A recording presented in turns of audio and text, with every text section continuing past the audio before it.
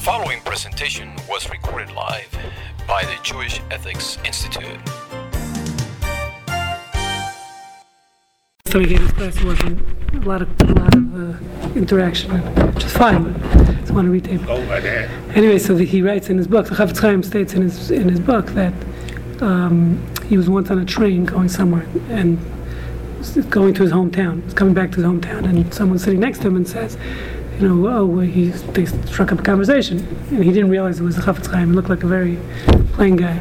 So he says to him, where are you going? He says, I'm going to Radin to visit this great saintly rabbi, the Chafetz Chaim. And the Chafetz Chaim says, he didn't realize he's talking to the rabbi. So the rabbi says, tell him, he's not as great as you think. I don't know if he's worth going to. Might want to go somewhere else, go to a different rabbi. And the guy got so upset, and he starts pummeling he starts beating him up. How could you say that about the rabbi? And he starts, hitting him. So the Chafetz Chaim said, you see from here, you can't even speak evil about yourself. It's prohibited to speak evil about yourself. So you have to be careful, even about yourself. You got to be careful what you say. So in any case, so there's many laws of privacy. Like I said, just very clear in the Torah. Privacy is a very stringent matter in that sense, across the board.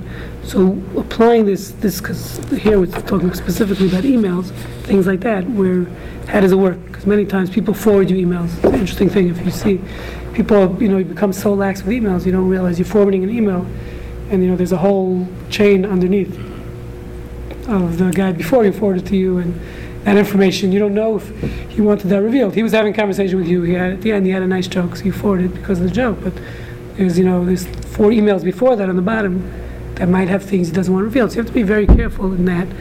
The question is, how does it apply in general? Fit in with these laws of privacy. Can I forward an email? Can I read someone else's email? Many times at work, so people leave open their computer, their laptop. What about your wife's email? Your kids' email? You got kids? Yeah. Well, they're older. They're older, so we don't regularly see their email, but... Okay. Right, so I have teenagers in the house. Many times, actually my wife does, we'll talk about that. She actually goes into their email. My daughter knows. She goes into their account, because I'll tell you a scary story I have with my brother. So it's a scary thing. First of all, kids with email, what what they're doing. Used to be, what your kids are doing, more or less, where they're hanging out. With email, they can be talking to anyone, anywhere, and it's scary. So chat rooms. So we'll talk about that soon. But the first step to understand is there's actually a prohibition, besides all these other issues I put down here. There's 2 problems with revealing secrets, as I put down. So one is, it says, by disclosing information that was given in confidence, one causes damage to a person who wanted to remain a secret. So even by the mere fact, we're not talking about stealing business secrets or things like that, which is obviously problematic. The issue here is just in the fact of someone wants something held secret that's private information. You go ahead and reveal it, so that could be in itself damaging. It's considered damaging. Number 2 is B. It says it's a violation of tzniut, as we discussed, modesty. Meaning, there are certain things in life. We live in a world today of social media where there's no concept of privacy anymore. People have these Facebook pages. You wouldn't believe what they post on. Oh yeah, we've seen. So there's no concept anymore of privacy. Officially, Facebook is supposed to be just to your friends, but I have, I think, 2,300 friends. I probably only know 50 of them, but I have a lot of friends. It's a joke, I'm saying. So when I post something on Facebook, 2,500 people are reading, so the concept of privacy is totally lost. Obviously, if I'm posting it, that means I'm an idiot, and I don't want this to be private, but I can make the argument I only want it to this group of friends, to my group of friends. Well, I too, I found that I have a personal Facebook and a professional Facebook, and they're basically ideal. Sometimes I'll have, we'll have a picture of, here's Beth and I at so-and-so's wedding, but everything that ever goes on there, I never reveal any personal. But you wouldn't believe what people reveal. I know. And I know we use it even in hiring. When you're hiring someone, the first thing you do is go check out their Facebook. And there's people themselves drunk. My son-in-law doesn't have a Facebook page. He's a resident doctor at the Mayo Clinic. He doesn't have a Facebook page for that reason. He doesn't want anybody writing on there to say, hey, remember that time when we were in college and we all got arrested for So you have to be very careful. Intoxication. Not only that, I've found you find out so much about the person just and their personal preferences, what they like with music, movies. You can tell a lot about a person just from their Facebook. Can you tell anything about us from our Facebook, other than the fact that we're married and we went on a trip? Here's a picture of the mountain. I hope not, but I'm sure people can look at it and get more information that we don't realize that we've put out there. Well, So, You got the rap. Anyway, so I'll try to speak louder than him. So the bottom line is in a certain sense, our society has lost the concept of privacy. We're going to talk about that also, but if you're posting on Facebook, obviously there's no privacy because you're telling people this is public. In Jewish law, once 3 people know about it, technically it's considered public knowledge. 3 people, if you allow 3 people to be aware of it, so that's considered, in a certain sense, public knowledge already. Okay, so now, so there's the second part, is we're saying the tzniut issue, which is modesty. There is a concept of privacy is a good thing, even if it's not ill speech. It's not just privacy is a very good thing. It's good to keep certain things are to be kept private. In other words, you don't need every party you had on your Facebook page. That's the second part. okay. It's a violation of cisness to tell other people about private matters. Now let's go to this situation with the rabbi. Right. The woman came to the rabbi and informed him, "Rabbi, I'm seeing a man, not my husband." Right. Is not he violating modesty by telling somebody, So a third human technically, being? what if you would tell someone else about it? That is a violation of modesty. In this particular case, he felt halachically, like I said, the Torah says, if a woman has an affair, she's prohibited to her lover and to her husband. Actually, that's the Torah law, assuming there's witnesses, and obviously it's criteria. But the assumption is if someone has an affair, they're now prohibited to live with their husband, to stay living with their husband, according to Torah law. So he felt like, as a rabbi, he needs to tell the husband that was his reason, his rationale. But you're right. If you would have told someone else, that's prohibited 100%. Someone else has no reason to know the information. yeah, he couldn't tell his brother-in-law. Right, exactly. Or his wife, even, or anyone. He shouldn't know. But specifically, the husband is who we revealed it to. That was. So those are not mutually exclusive. Yeah, there's exceptions to the rule. Obviously, we're going to talk about exceptions, that. Yeah, there's no question. By the way, and this is something important. We're going to talk about that also, which is even in HIPAA, there are times that HIPAA will say you can't reveal information about a patient, but halachically you might be obligated to. So let's say you're, someone walks to your office and they're tested and they're HIV positive. Okay, and they're dating someone and they didn't tell their partner. They said, no, I didn't tell my partner that I'm HIV positive. So I don't know what the Texas law is, but in Jewish law, you're obligated to say something. Because if you can say something, it's based on the same verse. It's fascinating. In the verse itself, the same verse says, do not stand idly by, it says, you shall not be a gossip monger amongst your nation. But the next verse says, you shall not stand idly by while someone's blood is being shed. So the assumption is, what's the connection? What's the juxtaposition of the two verses? Is this aspect that, of course, you're allowed to say Lashon Hara, you're allowed to reveal confidentialities if it's going to save someone's life. And not only that, you have to, because there's an obligation to save someone's life. So therefore, if a patient comes to you and they're telling you, let's say a patient comes to you and they have some kind of syndrome where they can't drive, it's dangerous for them to drive, and they're not reporting it to DPS, you have an obligation to report it to DPS as a physician. I don't know the Texas state law with that. I don't know. I don't know where that fits in, but I do know that when I was studying the ethics part of HIV, is that in tech, I'm quite sure, at least for sports medicine, if a kid comes, a college athlete comes and he tests him, we find out that he's HIV positive and he's a wrestler. He's got obviously physical contact with his opponents, from the other schools, and there's lots of physical contact in wrestling. You can't tell anyone. You can't tell the trainer. You can't tell the coach. Right. So the problem is HIV. The lobby is so strong that so you cannot say anything. But I really don't know what the medical obligations if someone has a partner or multiple partners. I would probably err on. From trying to protect myself and my so family. that's the problem. You're scared of losing your license. If you violate the HIPAA laws, you can lose your license. Right. I would probably say nothing. Of course, I don't regularly encounter those things. Never have. And I've Okay. had lots of, now we don't even test for HIV. So, Unless there's a reason, there's a compelling reason to test for, you think someone has clinical AIDS, but if someone happens to have in your HIV, profession, like you say, it's not so relevant. you know, it's not. The but you point don't is, even but the test point for is, what I'm showing you is that there are times that halacha, Jewish law, will require you to reveal confidentiality when HIPAA will say you can't. So that becomes a conflict. What do you do there as a physician? Do you reveal the laws? Do you reveal the confidentialities and risk losing your license? That's a scary thing. So you're not obligated to risk your whole livelihood in most cases. Meaning, if there's a chance you lose your license, you don't have to take that risk in Jewish law.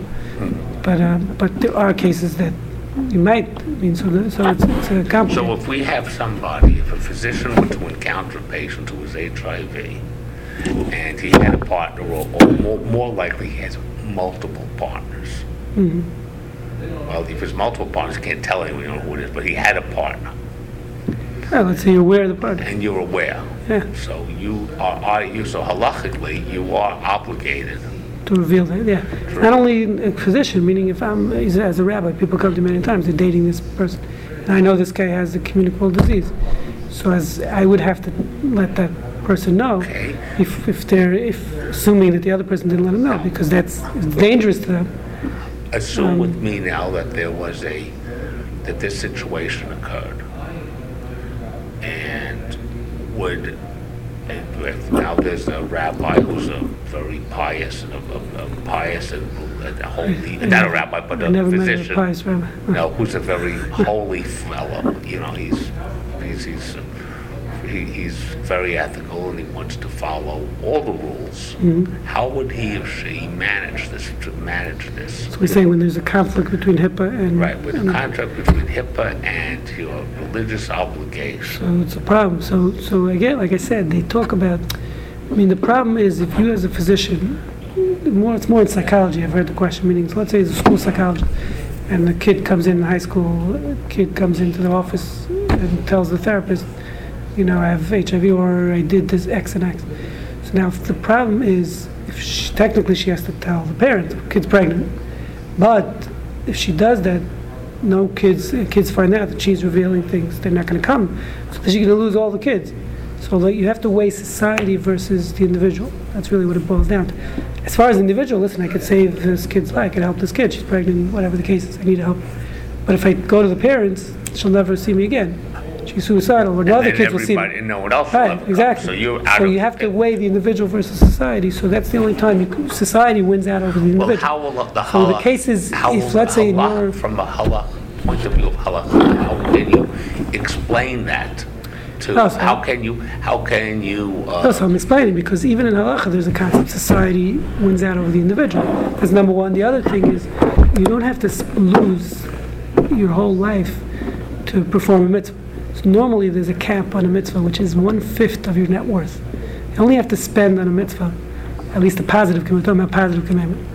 Okay, so meaning, let's say I need to buy tefillin, but I can't afford it. It's more than 1/5 of my net worth. So I don't have to buy, I'm exempt from tefillin.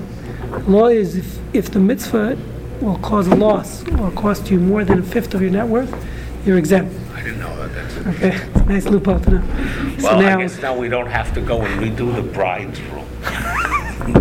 So now, Well, so the that's issue good. I was becomes, already, because I was planning decorate. I had a decorator and so everything. the issue now becomes, so let's say you're going to lose your medical license if you do this. So then that's a major law. You're going to lose your practice.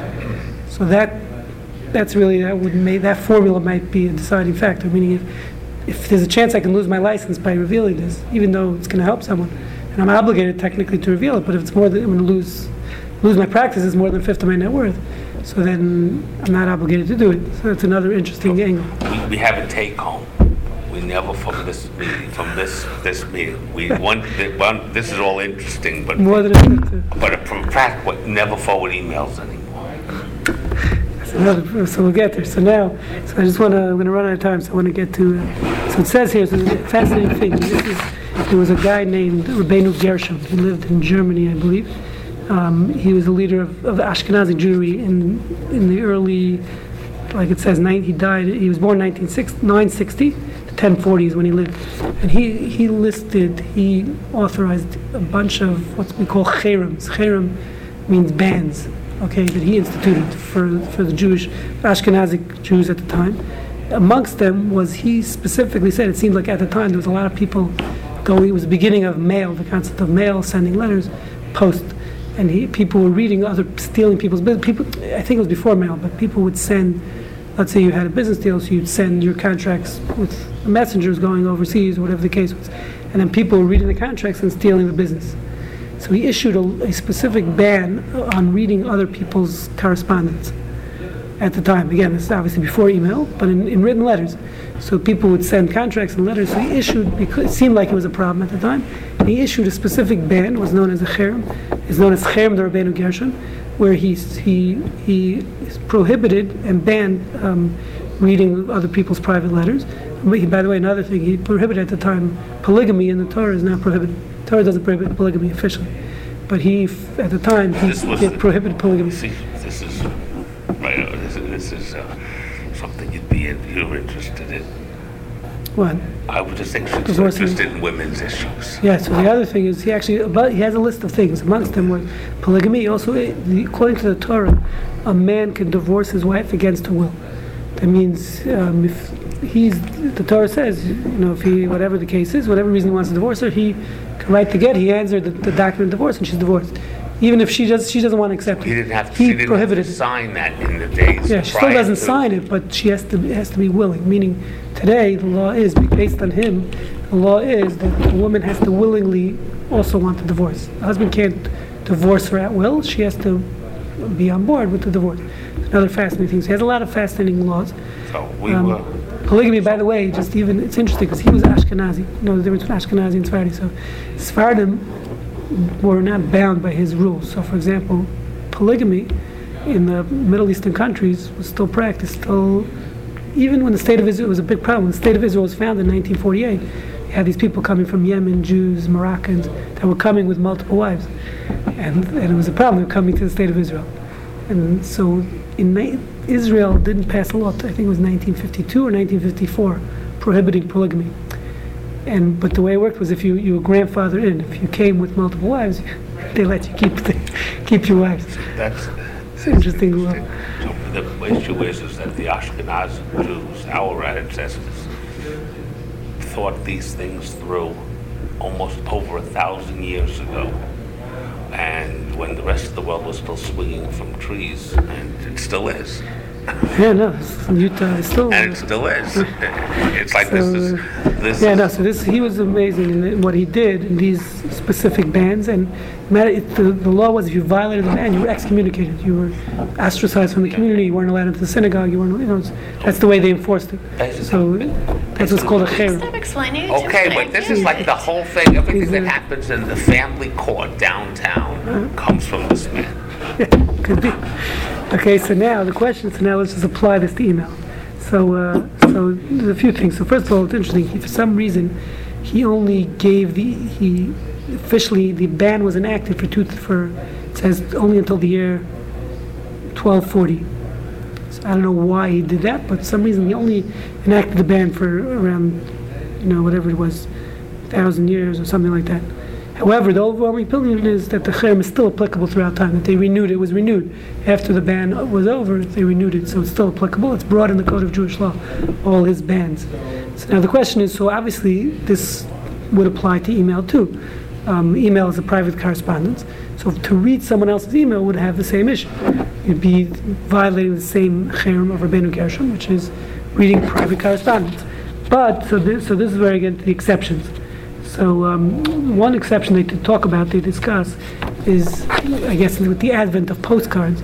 So obviously, if I'm sending a postcard in the mail, right, the postcard is open, the correspondence is open, right? Do people still send postcards? Very rarely, but you still see them, yeah. Right. Once they sell them, in these cheesy shops, store, right? Yeah. Cheesy stores in the islands. The kids do it, like when the kids go away, they'll send an email.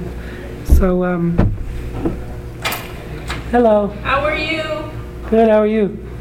Are you joining us? Look up. Hello, how are you? I'm good, how are you? Who's she? It's Monica Wolf.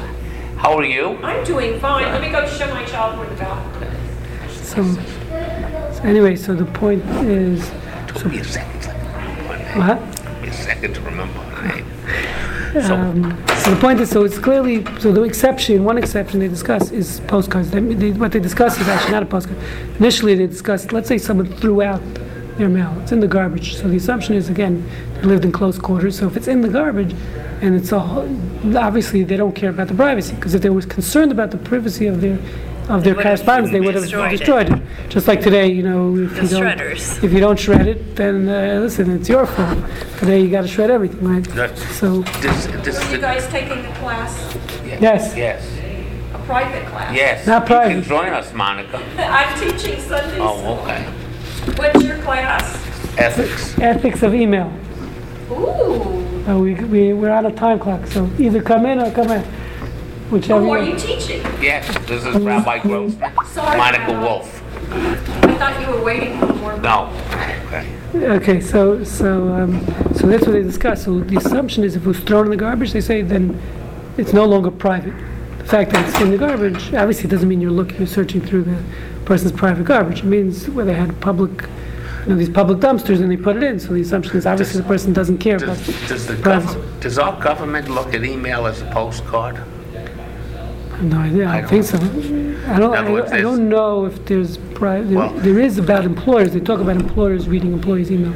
So we'll talk about that in a second. That there's laws about. If there's a letter that comes to you and the police happen to be investigating you for some they kind allowed of to read criminal, they can't go open your unless they have a warrant signed off by a it's a judge. warrant, They yeah. can't open your Email. email. No, You open 100%, your yeah. mail, your letter. No, you can't. But I think that the email is looked at like a postcard to the government. So the No, government. I don't think so. I don't think so No, either. they don't have a right. They need a warrant to They go have to into have a warrant to into look your at your device. email. If somehow they can maybe grab it off the internet, I don't know if that, Sure they Out of the can. cloud. I think they can get it out Well, of like the cloud. there was a whole issue of Snowden. Did he ever write? Like he basically took all the emails and released them. That's what he did. I mean, Snowden, the guy in Russia, Right, and Snowden. and Snowden's the guy who's Yeah, he's the basically one, yeah. no, but there's the other guy, WikiLeaks. WikiLeaks. WikiLeaks. Basically, what he does is steals emails. He's also a rapist. Yeah, he steals email. Yeah, that's besides the point. He steals emails and reveals the information. He says he's doing it to save the world, of course. So we'll talk about that. So he says a postcard is clear to the person has no expectation of privacy. So I'm sending a postcard through the mail, and I'm writing whatever I want. Obviously, I know the guy. I remember The my- mailman's going to read Right. it. When I was growing up, my parents had a friend who worked in the post office, a Jewish guy. He would always. He was a very funny guy. He would always get all the like the Reader's Digest jokes, like a month before we got him. He would come and tell us all the jokes because he'd sit in the post, reads all the mail. Sounds like somebody I knew growing up. Okay, so I wish those so you know, people obviously, if you send something in a postcard, everyone in the post office is going to see it. People are going to see it. So Wish obviously, there there's no was- expectation of privacy. Wish they were still here, those folks. Yeah, those are good. They're good folks. So unless explicitly it's stated otherwise that this is private, then you don't have to assume privacy in a case like that. So the question was, and this is my question, is how would this apply, at work, right? When your coworker leaves their cubicle and they leave their computer open, or you're in Starbucks, right? And today Starbucks they have the counters. The guy next to you is reading something. Are you allowed to, look at it? Or on an airplane, this happens a lot. Now they actually sell privacy screens for Right, airplanes. yeah. You can put it on your screen and you can't see it from an angle. But I'm always a little uncomfortable when I open my laptop on the airplane. I'm always a little uncomfortable. It's not that I have anything to hide, but still, yeah. I don't need this guy reading my stuff, right? So it's interesting. But the assumption is, I want to say, at least this is my own theory based on what we're saying, is that it's the same thing, meaning just as a postcard, the assumption is there's no privacy. So if you're sitting in Starbucks on a counter and there's 50 people behind you on the table, obviously you can't expect privacy. No, the assumption is there's no privacy. If you're in your office and and you leave your computer open, it's a cubicle, so you don't expect your coworker to come into your cubicle. Let's say it's an open office where there's 15 desks. You're sitting in a newsroom, whatever. So again, the assumption is if there's no assumption of privacy, then you have to. Assume that then there there's is no no. obligation of privacy, because not only it's you assume there's not, because you know there's not, and therefore, when I want to read your computer now, so I understand that you had no assumption of privacy. We're co-workers, so you leave your email opened and you walk out to the washroom or to the water cooler. You have to assume that I'm going to look at you. Again, if this is my own theory. That's if it's an open space. If it's in a cubicle, I'm not assuming someone's going to walk into my cubicle to look at my email, or if you have a private office. But obviously, if you work in an open space, that's the assumption you're going to have a picture. Right? And Starbucks, so it's like a postcard. Right, so Starbucks, exactly, or an airplane. It's the same thing. If the guy next to you is sometimes you're too cheap to pay for the movie. The guy next to you is watching the movie, right? So you're watching it, or he's on his laptop. So there's no assumption of privacy there, right? So that's what I want to say in those cases specifically. Meaning, if it's open laptop with not in a cubicle or a Starbucks or an airplane, then you're allowed to read it. Okay. Now, what's interesting is what they don't talk about is even in the postcard.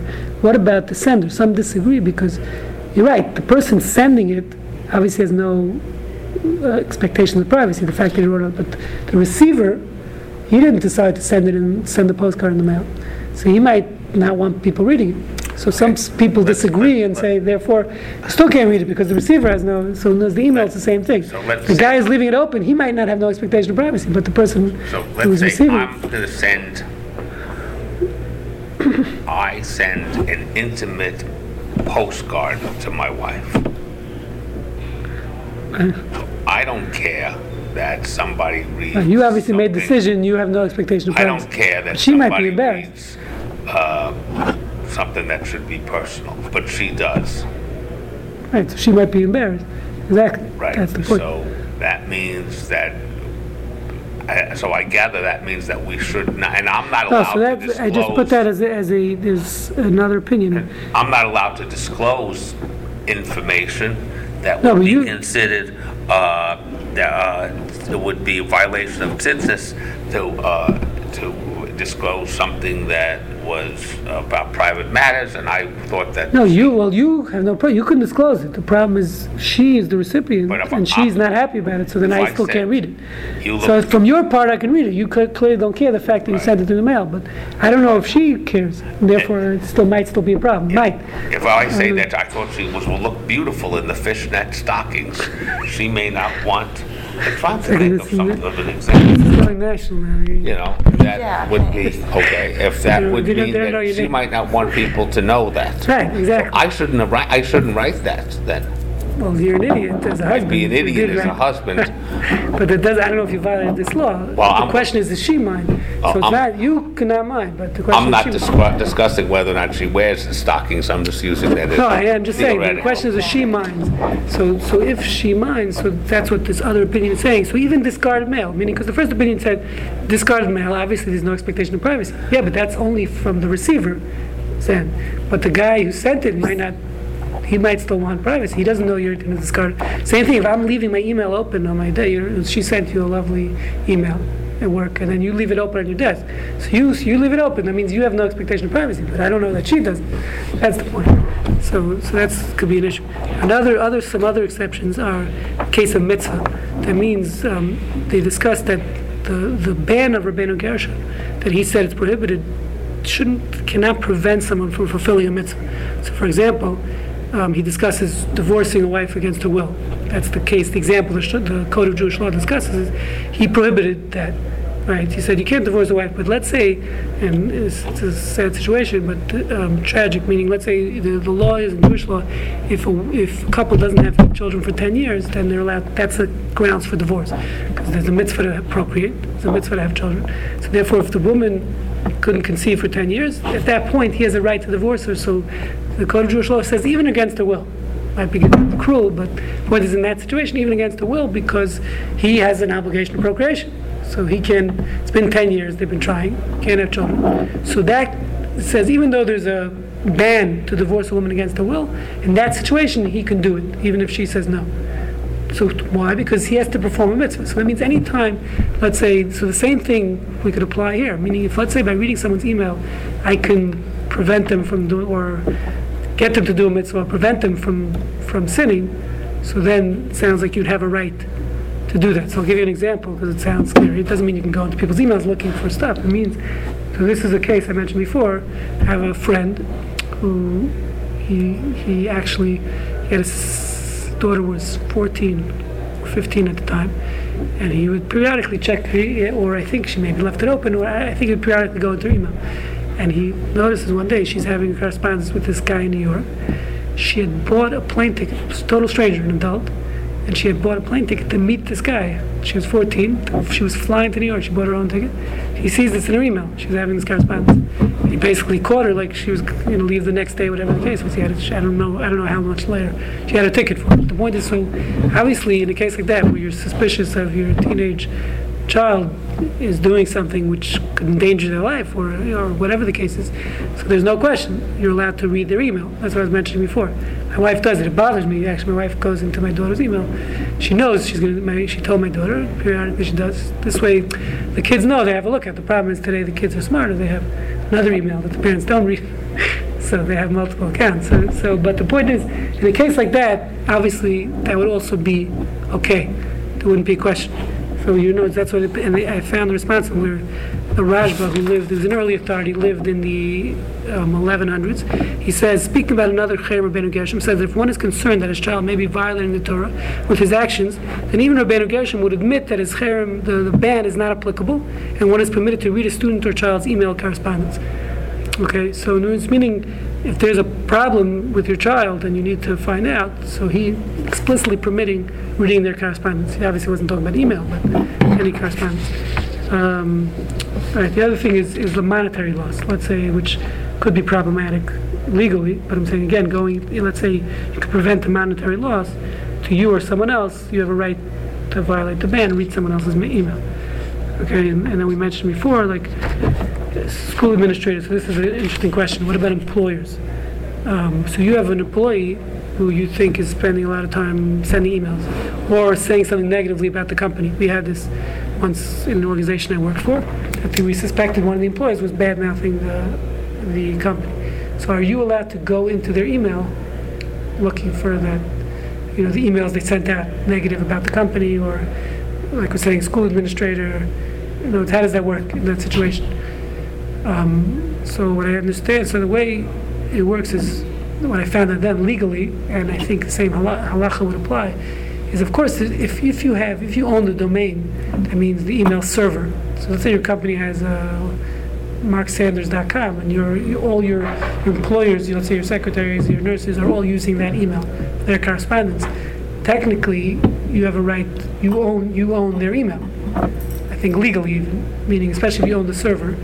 Usually, there's a waiver that they have to sign before saying that you have a right, that you own the email. But so in that case, I don't think it's a question. An employer has a right to go in and search the email. Now it's the question. That email content belongs to me. Yes, Unless if the server belongs to you. But what if they bring up their personal email account, their Yahoo account? Right. So the problem is if whatever. they're using their Yahoo account, so that's already more legally. That's a problem. You have no right to go. Let's say you have access. You know their password. It's your computer. Again, if they sign the waiver, then put that in their contract to begin with, which many employers do that today, especially the big companies. The big corporations do that. You have to sign a waiver saying we can access your computer, your email. So then of course you're allowed to. Question is, if they didn't do that, they didn't sign a waiver, so that's going to be more problematic. Again, according to halacha, it might be that if there's a loss involved, you might be allowed to do that.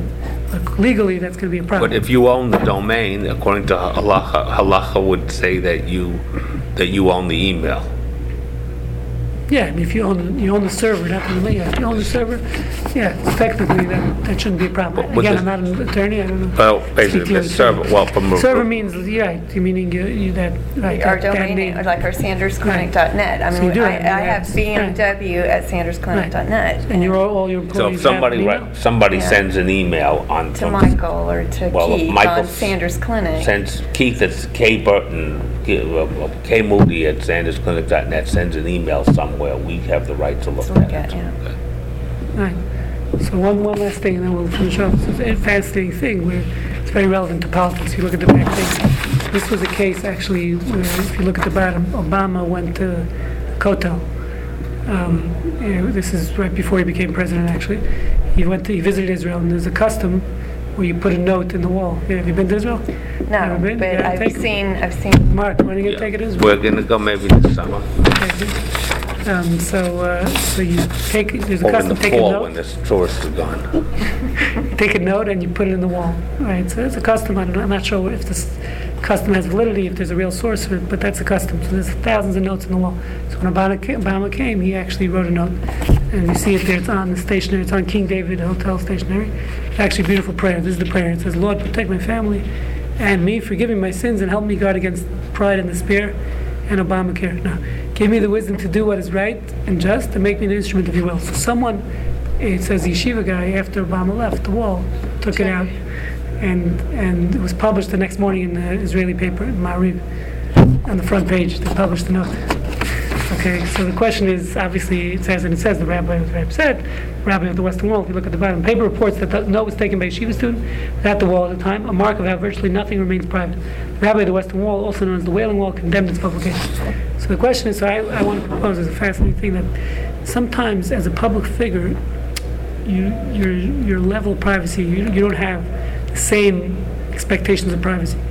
Okay, so there's a fascinating Gemara.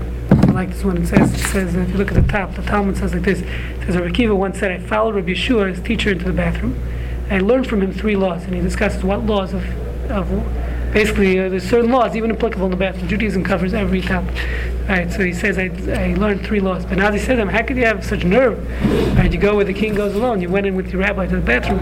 So he says, to which Rabbi Akiva responded, "It too is Torah, and I must learn it." Everything is in Judaism. Every aspect of your life is Torah. I mean, how you tie your shoes, how you go to the bathroom, right? Your relations with your spouse. It's all codified. So Rav Kahana, that's what it says, goes on to say, Rav Kahana hid under the bed of his teacher Rav to learn from his sexual relationship with his wife. When Rav found out, so today he would be arrested, right? He would go to jail for that. But he says when Rav found out what he had done, he scolded Rav Kahana, to which Rav Kahana responded, "It too is Torah, and must learn." He has to learn how to treat your wife. And bad too, that's also Torah. Okay. So the question then becomes, so in other words, what you see from here is that as a leader, political leader, whatever the case is, community leader, there's a lower expectation of privacy. When you lead a public life, so clearly everything you do, I mean, we know that the president today, politicians, everything they do, even in private, ends up becoming public. Today you have, you have Hollywood stars. Kim Kardashian, every time she sneezes, it's on the news. Right? It makes TMZ. They have all these websites. That's all they do. They literally walk around with a camera, following these people. So therefore, the expectation of privacy, again, the obligation to respect someone's privacy is only as much as the expectation. So since in those situations like Obama, I'm assuming that he probably understood his note's going to become public. If you're putting a note in a public wall, eventually, the President of the United States, it's going to become public. Okay? So therefore, I'm not sure there was a violation. Listen, the guy, it's not nice, it's not ethical maybe. But as far as the halachic violation, if the expectation of privacy is understood for a public figure, and it's a good thing, by the way, because we need to know, it's interesting in American politics. We look at, with Clinton, we say, listen, what he did in his bedroom is not related to how he runs the country. But it's not true. I mean, that's a mistake. In Judaism, we view, there's no separation between private and public life. If you're cheating on your wife, the assumption is you're going to cheat on the country. If your ethics are lower in the bedroom, your ethics are not going to be good. There's no separation of public and private life. So it's an important concept which I think you see here. Every aspect, the public figure has no privacy in a certain sense. Obviously, again, you have to respect the privacy. A public figure has no privacy. Okay, but that's not the same thing for private figure. Yes, 100%. Yeah, we're agreeing. I'm just saying there's a different standard for public figures. And this is based. This has a halachic. That's what I want to say, based on this Talmud, which is that this guy hid under his rabbi's bed. But don't try that at home. That's very cute. That's.